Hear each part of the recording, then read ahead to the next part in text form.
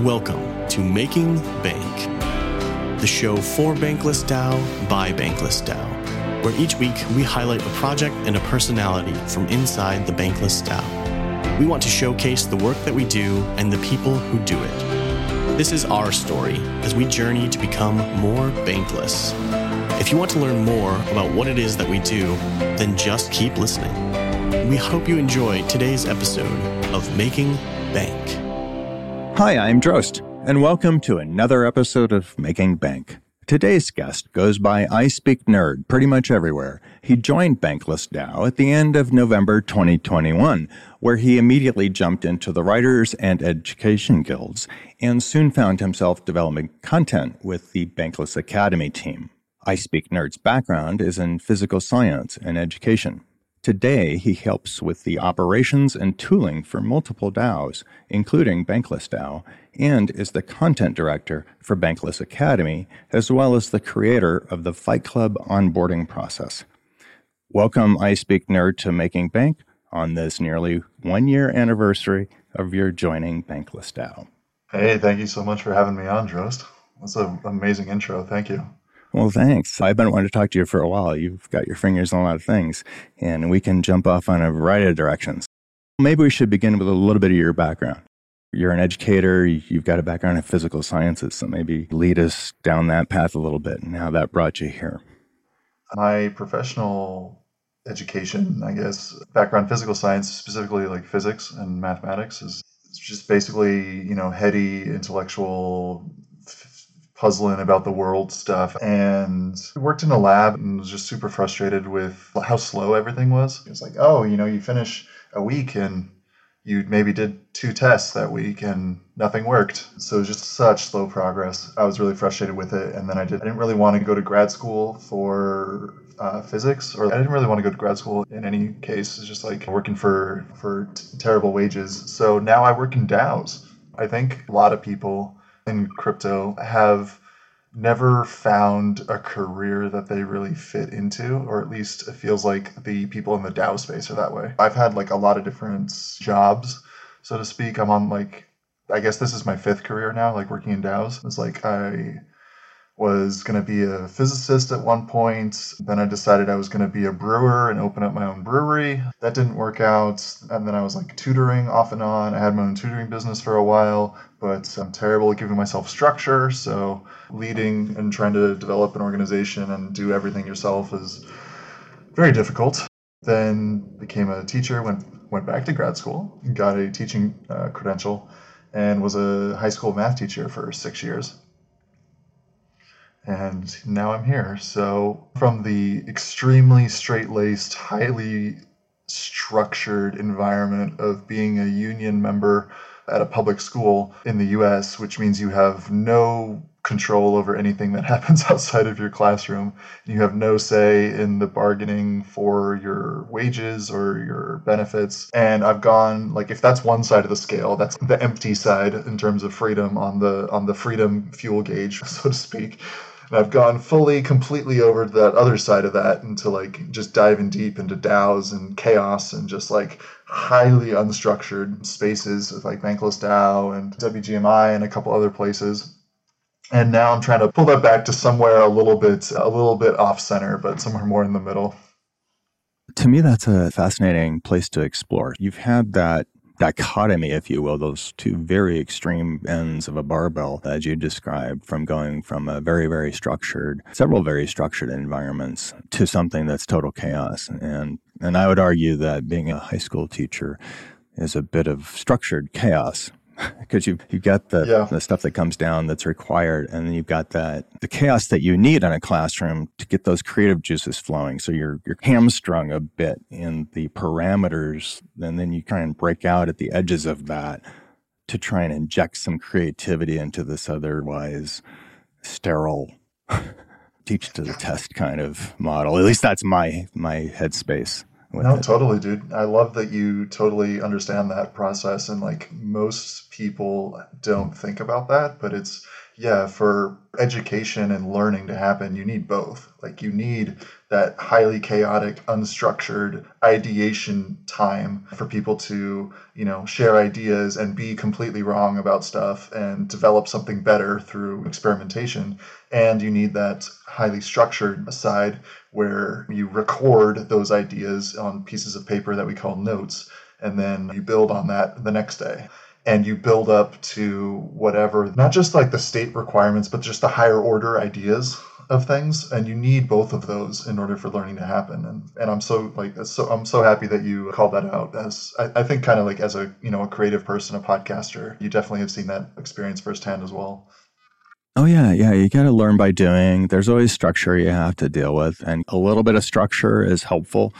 You need scaffolding to hang stuff on, and being interested in everything is really difficult, because then what do you narrow it down to? How do you focus? Can you maybe combine some of those interests that really get your juices going and somehow mold that together to get in that flow state? I think a lot of us try and find that, whether we know that that's what it is or not, or have the words to language it. Yeah, totally. And that's the thing about learning. And this is something I saw when I was looking at thinking about grad school 15 years ago, is the new ideas are typically not found deep within a specialization. New ideas come from taking an idea from area A and applying it, or seeing how it could apply in section B. And then you cross these fields together and you end up with something new. That's where the new ideas come from. You cross-pollinate these ideas, applications. This is the whole thing with mathematics. The theoretical math is 30, 50, 60 years ahead of where the applications for that math is.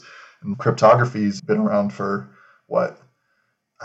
as forever, but digital cryptography with the Enigma machine in World War II and Alan Turing and all those things. And then elliptic curve cryptography, I think, was in the 70s, which is the whole basis for public-private key pairs that we use for securing Ethereum and blockchains today. And so that's 70s to now. Yeah. I actually looked up elliptic curve cryptography at one point to just try and understand the math. It's actually really interesting, and I'm not going to be able to explain it on this podcast, but I don't want to try. It's definitely one of those things that's over my head, but is really interesting. And I feel like I understand it. I want to understand it at this just kind of conceptual level, which is, again, seeing how these ideas and stuff apply, cross-pollinating domains, information domains. And that's how we get these new ideas from stuff again. Yeah. There's a lot of things we could branch off there. What was crossing my mind when we were talking about this combination of structure and chaos in a learning environment, it brings me to Bankless Academy and how its method of teaching and building content has evolved. As you know, I was on the early Bankless Academy team before it was Bankless Academy, and then through our initial MVP release at the beginning of this year. And we started out where we were trying to produce packaged tutorials that were static and part of a, maybe we'd incorporate a little video explainer into a Q&A multiple choice kind of course. And we're still doing a little bit of that, but it has evolved, and you've moved really more toward a more agile model where you iterate based on a group of folks that are going through learning something new, and then based on their questions from that, you iterate on the course. Is that my correct understanding of how that's being done now? With new content that we want to create, is we want to avoid creating the stuff that we think people want to know or think people need to know. And we want to create the content that is actually what people want and need to know about a topic. In other words, like you said, where are the questions that people are asking? If you want to talk about wallet security, and you start going on and, you need to secure your private keys with a hardware wallet and doing all this other stuff, is okay, cool. What if I don't know what a wallet is? And now you're suddenly talking about hardware wallets and you need to secure your keys. If you don't know what a wallet is, you probably don't know what secure your keys means. There's a lot of places where this kind of foundational knowledge can get skipped over by people who are deeper into the space, and we can leave out newbies, and there can be gaps in our processes. Here's a great example. Just connect your wallet to the dApp. What?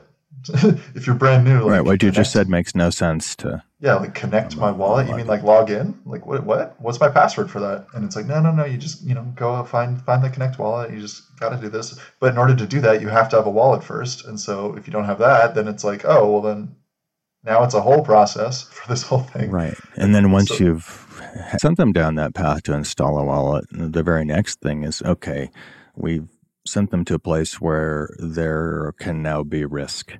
And so the very next thing, or maybe even before that, you need to start talking about security. It's always that challenge of front-loading some very critical information that people need to know, but not overwhelm them with it so that they don't even want to start. I mean, you start going through a list of 20 steps you need to do, and oh, by the way, you need to think about this, go read this document first and come back here, you're going to lose 90% of people. with Bankless Academy, we have a set of live learning sessions. We've been calling them Level Up Live, with basically live sessions with, it's been pretty much myself and a subject matter expert on the topic of whatever that topic is. Like we had Downlore from the InfoSec team, and we did this for Web3 security. And we had Caleb from 1inch on the recent 1inch lesson come in, and we create our slides or whatever. But then as we're walking people through this content with a live session, we're really paying attention to, again, what are those questions that people are asking? Because, again, that's directing us to what do they want to know and what are the things that we assumed they already knew. And we want to make sure we're filling in those gaps and not leaving people behind, because that's one of the biggest issues with creating content and creating educational materials. You're blind to your own assumptions a lot of the time. And so we need that feedback from the people that we're trying to create this content for. And we're literally searching, trying to get people who, like, I've gotten my dad. I got my dad to come to the Web3 security one, and he like barely had a wallet at that point, even though he's been listening to me talk about this stuff for over a year now. We all run into this. Between trying to teach our own family and friends if they're interested, and you know how it is when you're teaching a family member, somebody close to you, at least for me, it's a little, you're not as patient with them as you are with a third party. Even if you might be a great teacher, you may not be that patient with somebody you live with. I was just curious how it is going through this AMA or however you structured that, how your dad felt about that versus, if you don't mind, how your dad felt about that versus when you were trying to explain things to him. I think that might be instructive, if you're comfortable with sharing that. Yeah, totally. I'll just dox him right now. I didn't say dox. Yeah, and my experience with this might be a bit atypical, because my dad is like an old school programmer, like from like the 80s, with like COBOL and Perl and all those old languages, and like he's a SQL coder for 30 years. So that was my connection for him with understanding this blockchain stuff, is like, it's a database that everyone has read access to at all times. And then there's certain rules about how new information gets added to that database that we call the rules of the consensus algorithm of the protocol. And then there's some economic incentives built in, and that's what makes it a cryptocurrency with this whole thing. And so that was like, oh, okay. But again, it's like, I think that's a pretty atypical experience for trying to explain stuff. But he's still he asks a million questions about this. And I think that's a really good thing. The fact that he keeps asking questions is like, oh, cool, he's still interested in this. The foundation, when you're learning any new topic, especially if it's a topic that's highly separated from anything that you've learned about before, it's like you need to have a foundation of knowledge in order to build on, or you need to, like you said before, have places to hang information. You need to be able to connect it to stuff you already know. That's why NFTs became so big for onboarding so many people. An NFT is a digital picture or other file, but digital picture that you own. People can understand that, right? The typical user can understand that experience. Like, oh, it's a picture that I own on something called a blockchain. Cool, I don't really understand that part, but cool, I own this thing now. How's that different than a right-click save? I can have the image. Who cares? And then you get into the whole discussion about who actually owns it. Everybody can have a copy of it. We have prints of Picasso's, but only the original Picasso is worth anything. Creating an NFT is like putting art in a museum. And then anyone can come look at it, can take pictures of it, can create copies of it, of the underlying file. But there's only one person who gets to have their name on the plaque next to that art piece in the museum. iSpeakNerd owns this. The other piece of that is the fact that that NFT is a token, it's a contract, and you can program that. And so suddenly, if somebody's bought your art that's represented as an NFT, whatever that art is, whether it's music, visual, whatever it is, writing, you now have a connection. And so the creative person who generated it may build in some mechanics in there that if you display your NFT somewhere and you share it in various places, it shows that you've done that. Like with Lens, if you collect a post and share it, you can have, not royalties, that's the wrong word, but you can have a little bit of any income that go back to the people that saw it first and promoted it or shared it with others. And so you end up creating this engine where it flows back to the creatives and the people that support them and the people they've communicated with, and really eliminating some of those intermediaries. That's why can be so threatening, but also B, so powerful. Yeah, and like with that direct connection, we're enabling artists and creators to have that direct connection, and we're rewriting what ownership means and what is ownership in a digital space. No one cares if you own an NFT if nobody knows that you own it. And this kind of thing around like not conspicuous consumption, but also the ability to like flex and show stuff off. And that gets into the whole thing of part of the theory of why music NFTs haven't taken off the same way PFPs have, because there's no good social listening experience out there right now like there is for a visual experience where everyone can put it up on Twitter and directly associate themselves with that community that way. And you can use them to grant access or subscriptions. And there's so much stuff that can go into NFTs, but it's really cool. Yeah, and then trying to communicate that. And I was reading a couple of your posts on Mirror recently.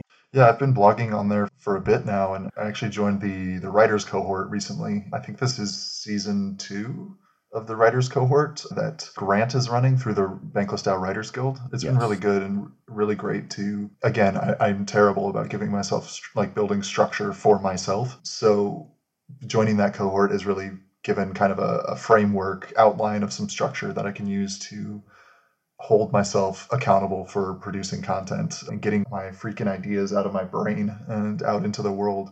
Because if you have ideas, but you don't tell anybody about them, does it matter? I have the same problem, and that's why I joined the writers cohort. I wrote my first piece on anonymous authenticity. And then the second piece is actually, quite frankly, hard for me. I have a couple of different topics I was going to explore, and I'll just go off on this for a moment because it speaks to the creator economy. And I was starting to write a piece about my dad, who passed away, and he was a creator. He built, he was a tinkerer, he was a photographer, early adopter, a term that wasn't really used in that time. But, I got to think that he would have loved this if he understood it. I can only imagine if he was a young man today, starting to really come into knowing what his own interests are, loving photography, and then looking at AI and stable diffusion and being able to bring your ideas into a visual medium, even if you're not an artist. If he had seen any of this stuff, I got to think if he was alive today and if he was young enough, I think he would have dug it. And it's hard to write about. Well, thank you for sharing. Yeah, I'm sure it's a deeply emotional subject. Like, thank you for sharing about that. I really appreciate it. But it's also exciting, and I just think about these tools we have, and it just reminds me of how important it is to capture that stuff. And, we don't really think about it now, especially people that have grown up having a smartphone in their pocket and can record anything, anytime, and store it in the cloud. That stuff is ephemeral too. It lives in a server somewhere, and if your account gets locked out or whatever, something horrible happens and they haven't given legacy access to the account and you have to fight with them to get it, all of that is gone. It's all lost. All your images, all your conversations with your mom, all that stuff is gone. And I'm just thinking about this in terms of legacy, historical preservation. And so I think about this in terms of the creator economy, on-chain, storing everything on IPFS. There's so much of our personal histories that are ephemera right now, and they're just going to be lost to history. I think that's kind of how the human brain works, though, in general, isn't it? It's like we don't remember all of our experiences. And we ZK snark it.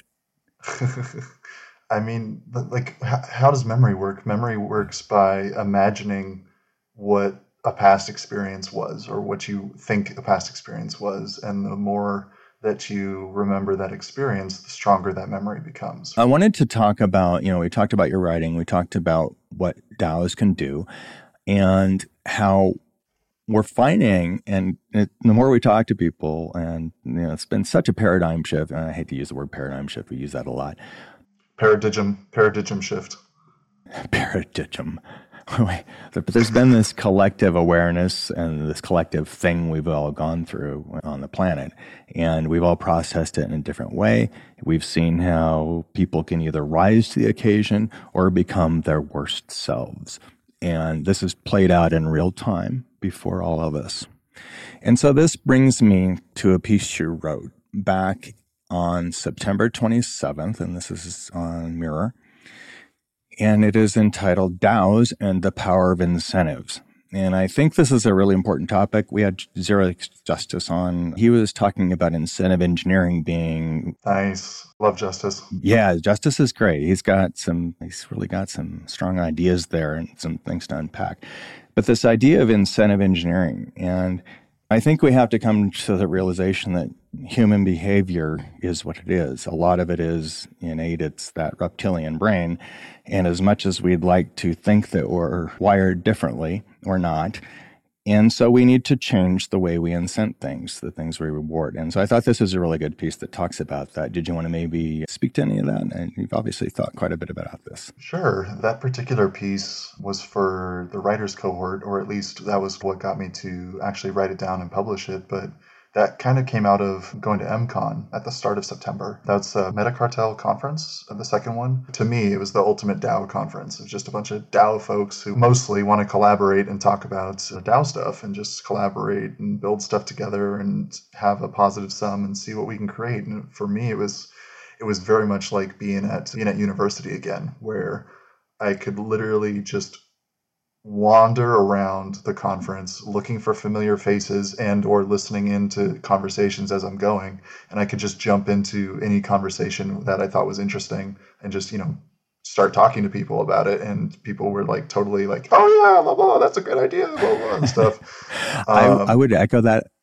I did not go to MCon, but just a little plug here for Crypto Sapiens. A recent episode of Crypto Sapiens Humpty put out, and that is a compilation of some quick conversations at MCon. And I would encourage everyone to go check that out. I got so jazzed after listening to that. Yeah, I saw him wandering around with a microphone recording, but I was hearing a lot about what, because he's also at Orange, and so I was talking to a lot of people about how this sort of stuff can play together. But to get back to your original question about DAOs and incentives, is that whole blog post is really just getting to the ending line: incentivize the change you wish to see in the world. And for anyone who's familiar with history, that's an evolution of a quote that's attributed to Mahatma Gandhi a lot, is like, be the change you wish to see in the world.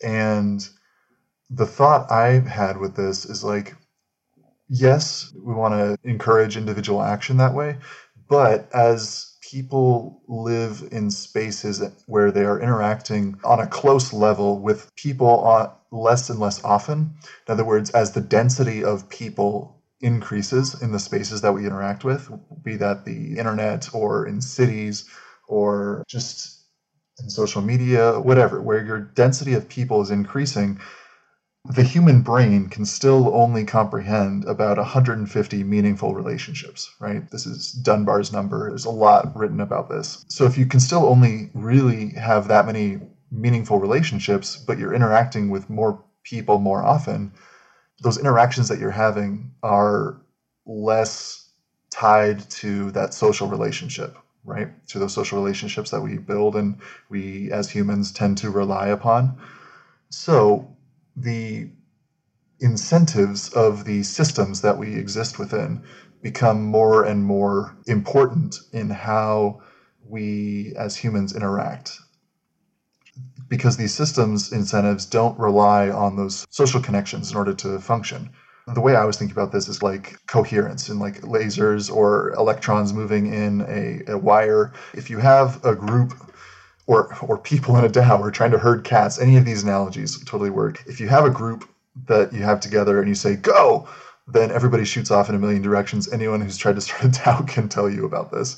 But with something like an incentive, in that case, there's a goal, there's a map, there's a place they're trying to get to, right? And so they're given the freedom to choose how they want to go about achieving that goal. But we take this explosion bomb of creativity from going in all directions to, everybody go north. And so people are still going at like northeast and west northwest or something, but north-ish. North-ish, exactly. Instead of having hard, full, rigid walls that we cram people into and say you can only go this direction and you can't move left or right, you can't go up, down, and you can only go that way. We have instead these kinds of elastic walls. We let people go north or north-ish, and then they can run into these elastic walls, which aren't going to wham, like hurt when they run into them. It just kind of gently like bounces and redirects them is how I'm thinking about this. To, again, just keep people moving in a similar direction. And we still allow for individual creative choice on how to go about achieving those things. But the end results that we want to be rewarding is the same for everybody. I think the example I gave in the article was recycling. If you want to incentivize recycling, that's something that people might do on a daily basis or have a choice to do on a daily basis. Because with recycling, the whole system, at least in the US, is busted. The reward for recycling is so far separated from the action required to take, sets of actions required to take to do recycling. There are very few people actually do it. Because you have to collect your aluminum cans for a set amount of time, crush them down, which means you need to be able to store them for a while, and you need that space. And then you have to take your labor and gas and time in order to transport those cans to the recycling center, where you have to take time to weigh them out to receive your payout from the recycling center for whatever. And it's a ton of effort, and you only get to do this once every month, once every 2 months or something. What if we had a system that was more like when you deposit your aluminum can on like a street bin, there's the trash bin and there's the recycling bin, and then you get to scan a QR code on your phone, and then there's a QR code on the can or something as it goes into the machine, and then it transfers 10 cents or 5 cents or 2 cents or whatever, some financial incentive to that person at the time of that action being taken. And then all that infrastructure headache doesn't fall on the individuals, it falls on the system in order to do that. And the individual just has to make that choice on whether they're going to put their can in the recycling or in the trash. You linked to another article in that piece, and it's about the power of incentives, and it's on fs.blog. And basically the subhead here is, incentives are what drive human behavior. Understanding incentives is the key to understanding people. Conversely, failing to recognize the importance of incentives often leads us to make major errors. And that's just the reality. And if we can understand that and acknowledge that human behavior is what it is and trying to incentivize things correctly, and we're making mistakes right now. We're iterating. You see NFT projects, utility NFT projects that maybe their mechanics don't work right. Maybe it incents the wrong thing. Maybe you're not attracting the users of the tool that you want because you've incentivized it incorrectly. And you don't know that until you put it out there and see what happens.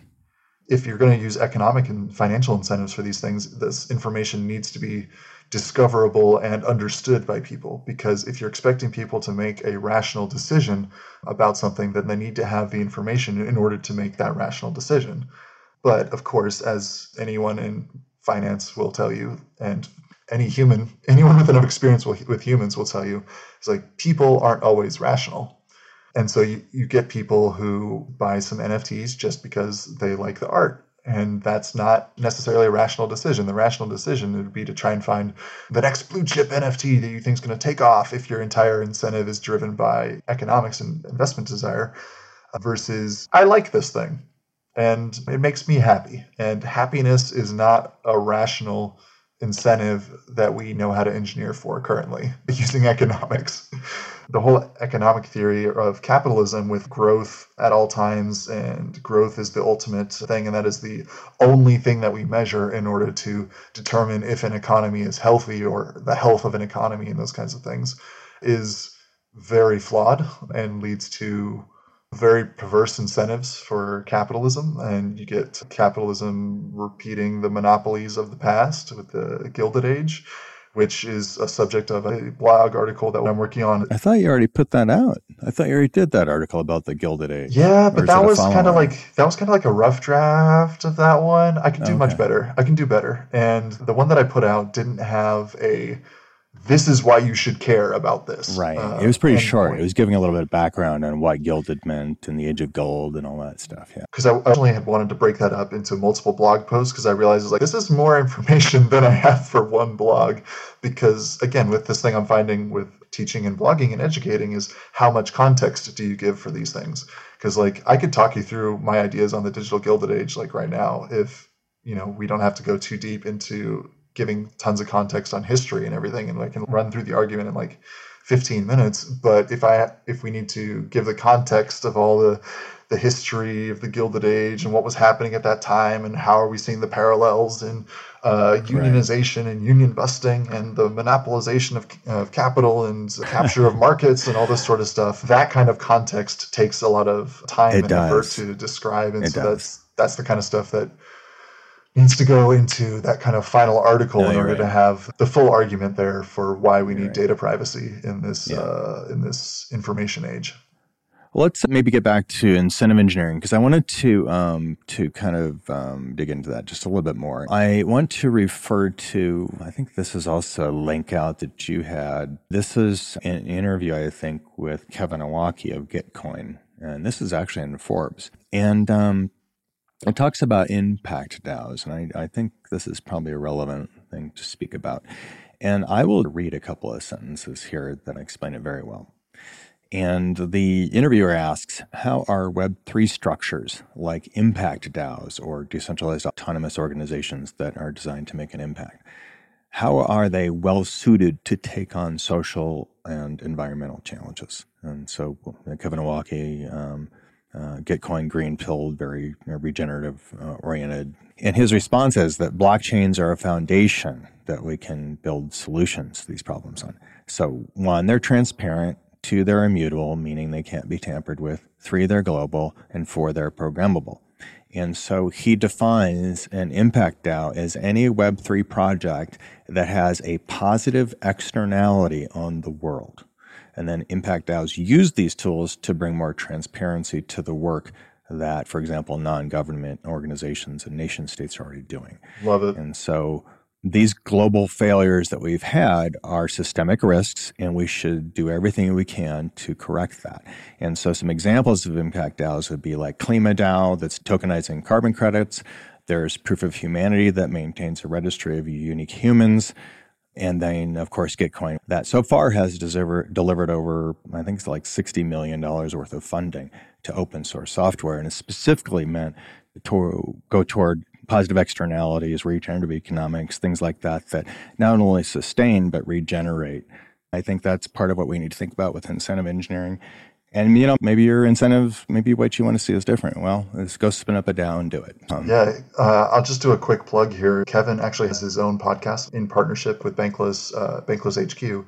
That's the Green Pill podcast, where he does interviews with founders from a lot of these impact DAO projects, and he's going to meme the green pill into existence. Yes, he launched that at the beginning of this year. But I'm a big fan. Yeah, Kevin has made a huge impact. We talked about Gitcoin GR15 on a couple of recent episodes, and it's just really incredible. And we're talking about the financialization of things. And for people that are interested in making an impact and don't like the narrative of the negativity around crypto and blockchain, an opportunity to change that narrative for them personally and to communicate with other people about it is to take a look at what's being done with Gitcoin and the organizations that it's funding. Preach. To me, this is how we move forward in an increasingly contentious world where we can't agree on much of anything.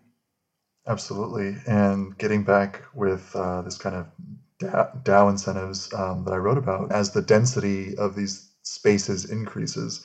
In other words, as we become more and more of a global society that lives and breathes on the internet, which, I mean, it's not going to be for everyone, but people are growing up now having never not known the internet, which is crazy to think about. And they're just going to, like, the internet has become ubiquitous and will continue to be even more ubiquitous in the future. And so a lot of what people in the DAO space are really concerned with, and what I love so much about what Kevin's done with Gitcoin and is continuing to fund a lot of other people to do, is like this, what you talked about, like the regenerative finance, the refi rather than DeFi of these things. I'm particularly thinking of Proof of Humanity with like that Santi series project.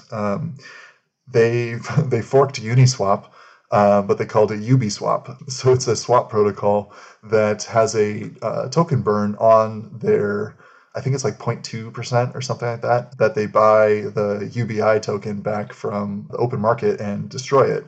But the UBI token, UBI, if you're not familiar, is Universal Basic Income, is this idea that humanity, or people rather, are able to be more creative and live better lives and actualize themselves and have better positive impact on the world if they don't have to worry about funding. In other words, if you don't have to worry about your daily expenses all the time, you have freedom to create new and awesome things.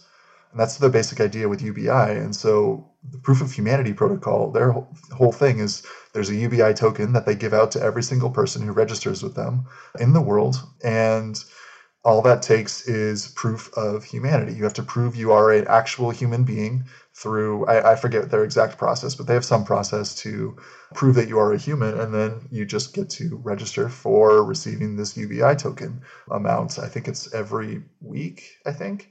But it's just a really, really cool concept. And like, what if we had other protocols that were tied in with something like Ubiswap, where for everyone who's registered with this, there's effectively a tax. I know people hate the word tax, but these token burns, these costs for using these protocols, it's effectively a tax on that protocol. But we know that that tax is getting directly applied to wherever we want it applied to. In this case, it's applied to burning the supply of the UBI token and providing value back to all the holders of the UBI token. And so with these crypto systems, we're designing global incentive systems for people to exist on the internet in these spaces of these programmable interfaces and programmable organizations that are DAOs with smart contracts and tokens. And it's such a cool space. I love this so much. And like the finance aspect of crypto is like it's the least interesting part. Finance is the least interesting part of crypto. Right. It is the least interesting part. That's what I've been trying to communicate to people too. There's so much more here that once you dig into it, and it's like, it was Senad, I think, when we were just chatting, and he said, once you dig into this and once you start to understand some of this stuff, there's no going back. You can't unthink it. It's like unseeing something. Once it's in your head, man. Yeah, absolutely. Lots of possibilities. You can't unsee. So, yeah, you're working on a lot of things. You're very focused on Academy. You're trying to figure out how to properly incent, communicate, teach. And you're dealing with a lot of newcomers, people coming into Academy, new to the space, new to all of it, asking beginner questions. What would you say to a newcomer, maybe that might be feeling overwhelmed right now? And maybe they're plugged in yet, maybe they're concerned, they jump in, they'll get a little overwhelmed. Where do you start? Lots of new tools, even just the communication tools. If you haven't used Discord before, or you, like you had said, not hooked up a wallet yet. Find a community that you vibe with and keep coming back and keep showing up, because this space pays such dividends in terms of opportunities that come from the social capital that you can build within communities. My iSpeakNerd identity I created in July of 2021. And this identity was completely divorced from all of my other online social identities, and I wanted it to be completely separate. But that means that I'm starting from scratch with social capital in this system. Quick shout out to the 8 Forms of Capital. If you haven't read that article yet, please go read that. Drost, please put it in the description. That's a great article talking about the different forms of capital. Like, we're not all just money, people. So that social capital that comes from being known in the space and the opportunities that come from being trusted as a responsible person who can deliver on creating stuff are immeasurable in the places that you can go with this. So keep coming back, find a community, keep reaching out, keep asking questions to people. When you find that one person who's able to or is willing to sit down and talk you through and go through like how to set up a wallet and here's how this organization works, here's how you navigate this space. When you find that person, it's invaluable. And like I will be forever grateful to Run the Jewels, who's now over at Bankless Consulting. But Run the Jewels was I think like fourth or fifth person that I asked in Bankless DAO, or like not asked necessarily, but just like spoke up in a meeting at Bankless DAO where I'm like, I'm so lost. How do I do anything here? Well, I'd like to speak to that for just a moment. You're a pretty smart guy. Yeah. Well, thank you. And I was looking back, and I got to say, I've been with Bankless DAO for a while, and when you came in, I was a little bit intimidated because you're pretty techie, and I didn't realize how new you were to this. And then in preparing for our conversation today, we chatted a bit. I know what you're working on, but I kind of wanted to go back and see, when did iSpeakNerd join, and what was he asking about when he joined? And it's pretty instructive. We're all... You did a deep hole for this prep.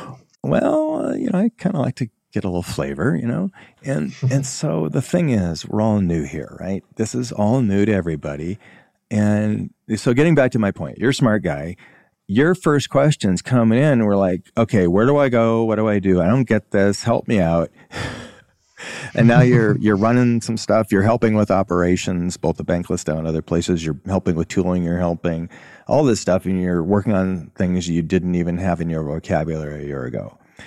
And so I guess my point there is, yes, it's going to be overwhelming at first. And so my suggestion is, like you said, iSpeakNerd, what are these things that you care about? What do you vibe with? Is there something, are you into regenerative finance, or you're like, well, you guys, whatever, that's your thing. I don't give a crap about that. Okay, fine. That's not your thing. Find something else. Maybe it's not a money thing. We talk about it not being money. If you want to make a difference, you can contribute to some of these projects and jump in. They need help. They need people to write. They need people to manage communities. Yep. They need people to maintain documents, Notion databases. Yep. And if you're really aligned with one of these projects, you don't have to buy their token. Go talk to the people and say, hey, I really dig what you're doing. How can I help? And I'll tell you what, you will be very busy very fast. So be very careful about what you ask for and make sure that it's what you care about, because you're going to get hip deep in it. And if you love it, you'll wallow in it and just be smiling the whole time, even if you're a little tired. But if you work on something that you don't agree with, it's going to feel like your trad job, right? And so don't do that. And if you do get into something you don't like, go ahead. I was just going to say, I think everybody in this space goes through that cycle, or at least everybody in DAOs goes through that cycle of like, I'm coming in, I don't know anything. All right, cool. I start showing up to things. Cool. I start saying yes to doing things. And then you end up overwhelmed within like 3 months of just like, I'm in too many things.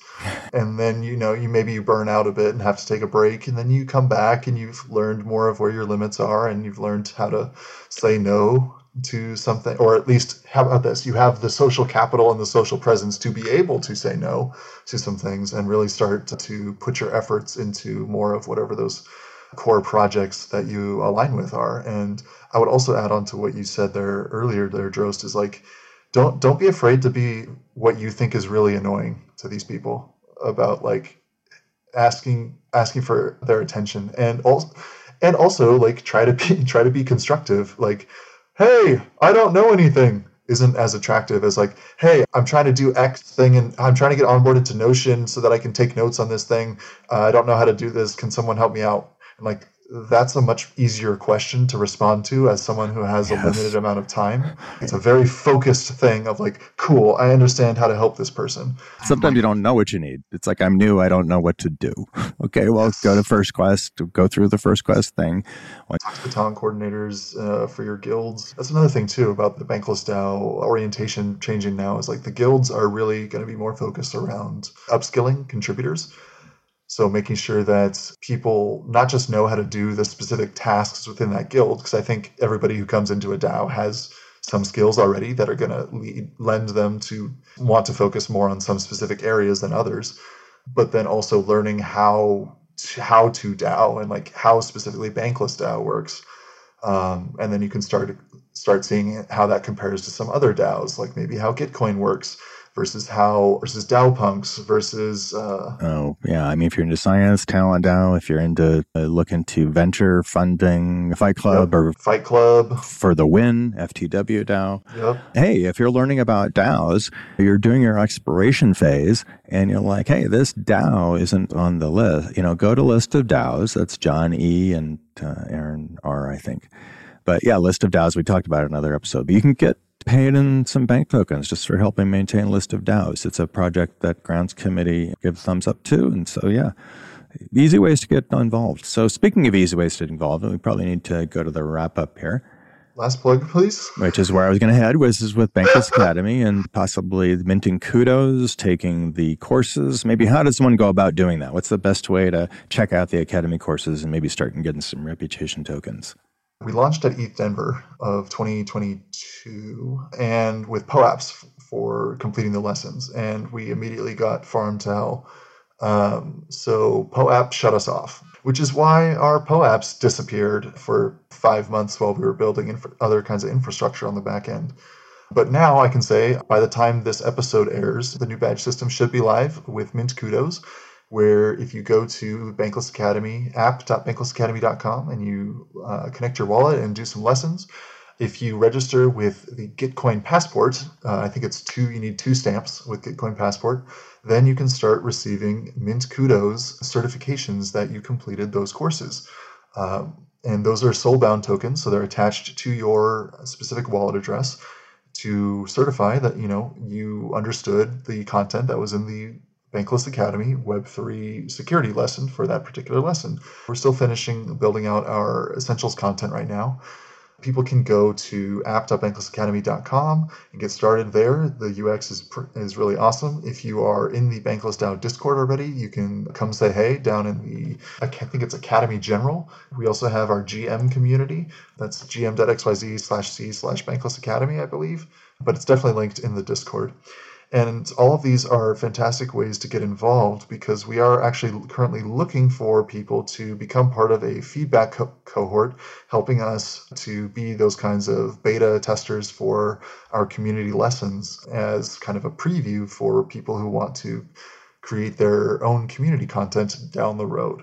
So we'd love to talk with you guys if you're interested in that sort of stuff. Come on down. Reach out to me on Twitter. I think, Jost, will you be able to put my socials in this podcast description?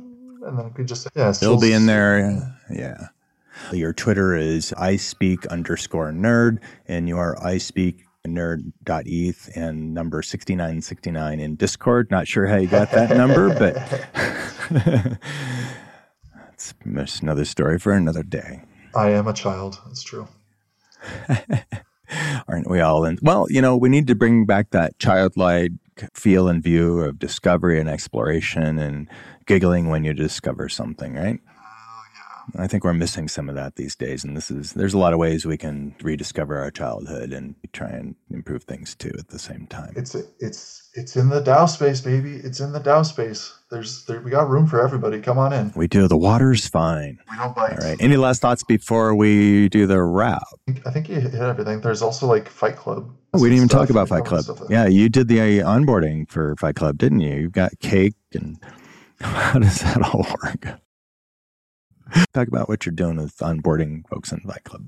So Fight Club is an investment DAO based around holding an NFT. And what I got frustrated with was we were talking about, trying to get governance going and trying to create polls and stuff. And we're getting low responses for things. And we were getting the same people showing up to calls again and again, the same involved people.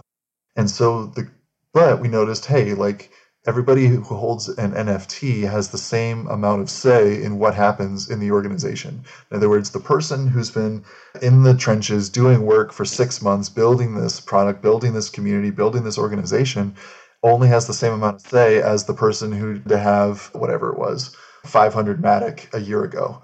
And those are both important contributions, but I I personally believe that the social and sweat equity contribution should be valued more, or at least should be recognized in some way in the organization. That kind of led into this kind of idea of like tiers of contributors at Fight Club. And this is something that Bankless DAO has as well, with the tiers, like there's L1, L2, L3, L4 in Bankless DAO.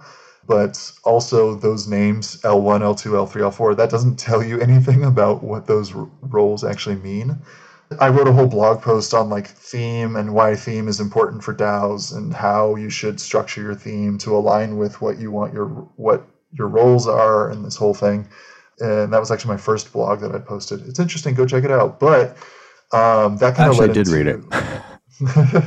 Well, it's I a shout forgot to mention it. It's all good. It's a shout for the people at home. But they kind of led into, again, this kind of like using the tiers and themes to theme these contributors. And so it's like, oh, well, Fight Club. Okay. Like, I don't know, we're fighters. Like we already use a boxing glove for a lot of stuff. And like the whole Fight Club NFT is a boxing glove. So it's like, okay, cool. So can we lean into the fight theme here somehow? It's like, all right, well, if we're trying to do tiers of contributors that are like hierarchical, in other words, your higher tier is worth more of something than your lower tiers. All right, it's like, all right, how do you design something that helps people remember that? It's like, okay, well, I guess we can lean into fight and like fighters and like, oh, weight class, like boxing weight classes. So it's like, obviously with, video game logic, obviously more weight, heavier equal better. Obviously, that's so simple for everyone. So right. How do you define then? Exactly. How do you gain weight? So how do you design a system using these tools that we already have? And this also kind of leads into why my name is the way I am and how I see myself as kind of a builder. I am not a coder. Like I am not a programmer. I have fucked with code a little bit, but that is not my primary role with stuff. I see myself as like a person doing people ops. Like I am creating a experience for contributors to participate in, a system for these contributors to participate in, using existing tools and piecing these disparate tools together. So at Fight Club, this whole idea of how do you gain weight? How do you get cake to gain weight? We're leveraging dwork right now as our project management tool. And so you complete tasks in dwork and you get a share of the governance power that's given out to that work stream over the course of a season. And so as you do more tasks, you accumulate more cake and you level up to a higher tier. You go from a flyweight to a lightweight to a medium weight, heavyweight. And finally, of course, the top of the food chain, sumo. As you level up, you get a sweet soulbound token that gives you a multiplier on your governance on Snapshot. And so we've created this kind of gamified, themed process for doing work within Fight Club. And it's super cool. And again, I haven't built and coded anything with this. I've done some Excel wizardry in order to do that kind of percent of the amount of cake given out over the course of a season. But it's really just leveraging dwork and mint kudos and making this whole thing discoverable by trying to talk with Sobol and Orange Protocol. And I'm just taking these disparate primitives for work and stitching them together to create a cohesive contributor experience with operations for people. And that's how I see myself fitting into this space. Well, that's pretty cool. And don't underestimate Excel fancy footwork. That's quite a cool discipline in and of itself. If you really figure this out, it sounds like you have, we could use that kind of a token model elsewhere. There is a blog outcoming on the Fight Club Mirror to explain this whole process. We'll double check before I ship this. Cool. Looking forward to reading it. This also goes into why we need teachers in Web3 desperately. Teachers are great at this because, hey, you have to teach a lesson on something you don't know about tomorrow. Here, you have a lesson plan. Here, you have a worksheet. Make this work. Go. And how do you get your students to remember anything for the quiz you're going to give at the end? And how do you do the quiz in a way that doesn't make them feel stupid and empowers them that they learn something, right? Exactly. Yeah, it's so all you're constantly piecing these disparate pieces together. Unless you want to work incredibly hard and design your own curriculum entirely from scratch. Well, the other thing, and I hate to go off on a tangent, because I actually taught as adjunct faculty for a brief period at a community college. So I got a little bit of a peek into it. And I really enjoyed it. And actually, one of the things that was an unlock for me is you learn from your students. And Yeah, and it's very inspiring. It's, despite all of the pain and suffering around being a teacher or being, quite frankly, a healthcare worker, it's that kind of thing that is why you do it. You're inspired by the students that you're teaching, and they teach you, and you learn something for the next time, and you iterate and you get better. And that was huge for me, and I actually kind of miss it. I loved being in the classroom and demoing something real simple, and then just giving them time to work on it and wandering around the classroom, and then having them come up and demonstrate something that they learned. I always had trouble getting people to come up to the front and not drag them up there, but if somebody's willing to do it, it's a very powerful feeling that you learned something and then you can then go explain it to somebody else. And when somebody does that for the first time and gets that feeling you do when you have been able to teach somebody something that you've recently learned and consolidate it for them in a way that they get the aha moment, that's a dopamine hit right there. And I encourage that kind of a dopamine hit.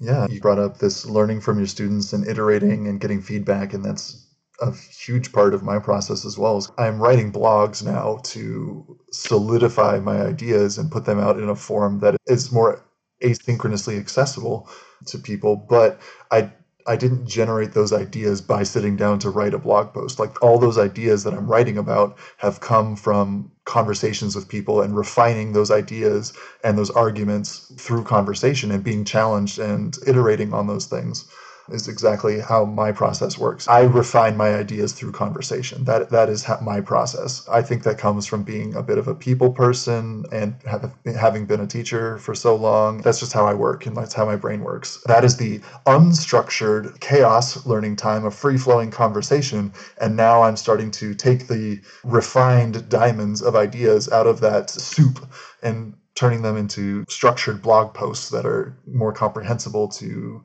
a wider audience and those kinds of things. And it takes time, but we're like we're a tangent within a tangent within a tangent here. No, this doesn't go off on a tangent. That wraps up in a nice bow. No, I've been thinking the same thing. And part of in fact, we have to go because in a half an hour, we are both in a writing cohort breakout meeting. So we have to take a little break here.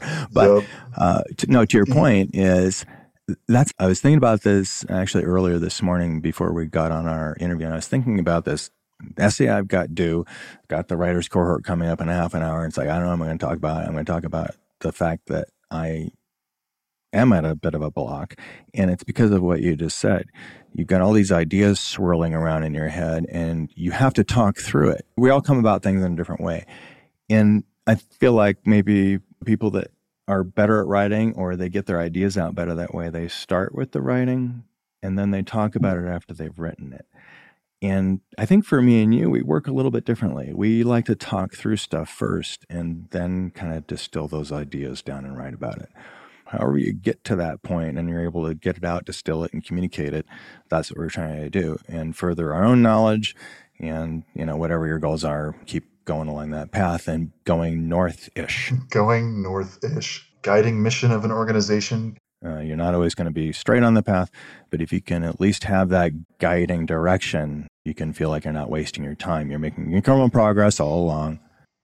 I think that's a great place to end on. These are some great jumping off points. Take a look at gm.xyz. Check out what Bankless Academy is doing. These courses that they're doing are meant for beginners.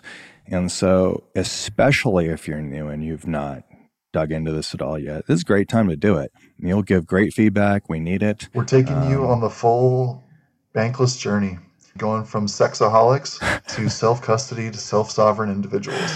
That's CEX, centralized exchange for the folks at home. That is CEX, centralized exchange. We're talking about Coinbase, Kraken, Gemini. Those are centralized exchanges. Get your ETH, get your wrapped Bitcoin off those places, take self-custody yourself, take ownership of your keys, and become a self-sovereign individual with your money. And the self-sovereignty of Bankless and that whole Bankless mission is exactly what we're building at Academy, and that's exactly the kinds of people that we want to be talking with. So please come say hello. We'd love to have you. iSpeakNerd, this has been a great conversation. I really enjoyed it, and I've gotten insight into some things that I haven't circled back on for a while, and really getting to know you a little bit better. Yeah, it'll be great to dig into some more of these things as we go forward. So yeah, thanks again for coming on the show. Love to have you back. So many things to talk about. So many things. Jump in. Oh, the water's fine. We'll only bite if you ask us to. Promise. That's right. All right. Thanks for having me on, Dros. I really, really appreciate the opportunity. It's been a fantastic conversation. Love the opportunity to, talk about this stuff and vibe on these ideas for ideation and the creative process and how we can apply that in Web3. I love it. Thank you for giving me the opportunity. Yeah, you bet. Thanks so much. And that's a wrap. Thanks for listening. This has been Making Bank, a production of Bankless DAO. If you'd like to learn more about Bankless DAO, please visit bankless.community on the web for more information on how to get started. And, of course, if you like what we're doing, please like, subscribe, and follow on your favorite podcast platform.